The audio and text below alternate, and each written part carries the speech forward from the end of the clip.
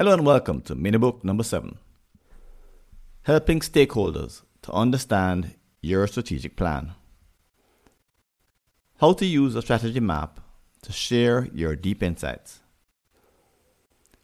So you've completed a long-term strategy, perhaps using the approach outlined in Minibook number 6. Your team has a great story to tell about the strategic plan being pursued, but you're concerned. Someone who didn't attend the retreat would probably struggle to comprehend it all.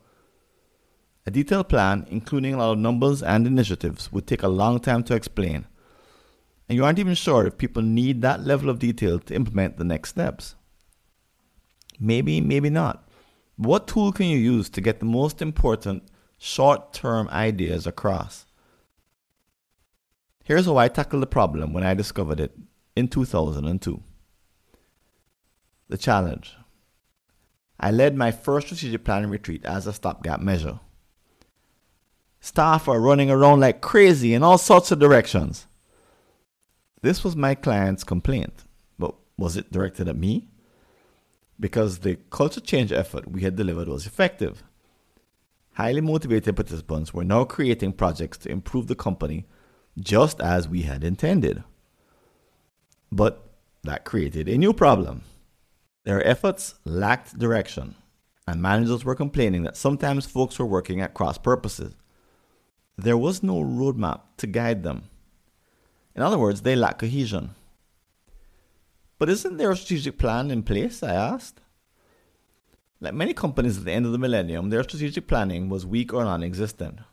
But more to the point, as their consultants, we had created a problem but offered no matching solution.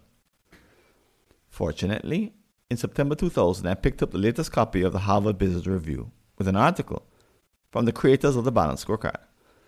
It laid out a way to communicate the strategic plan to all levels of the organization in the form of a cause and effect diagram, a strategy map.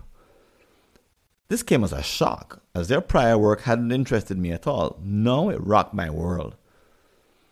Many years later, they admitted that they probably should have written this article first. Why? Well, here for the first time was a way to take abstract strategic ideas and put them in an easy-to-understand picture. With this framework, anyone could understand the essence of a plan without being in attendance at the original retreat. They no longer needed to read a dull 50-page document, or get an MBA just to understand, or even need a balanced scorecard. It was the perfect solution to my clients' problems.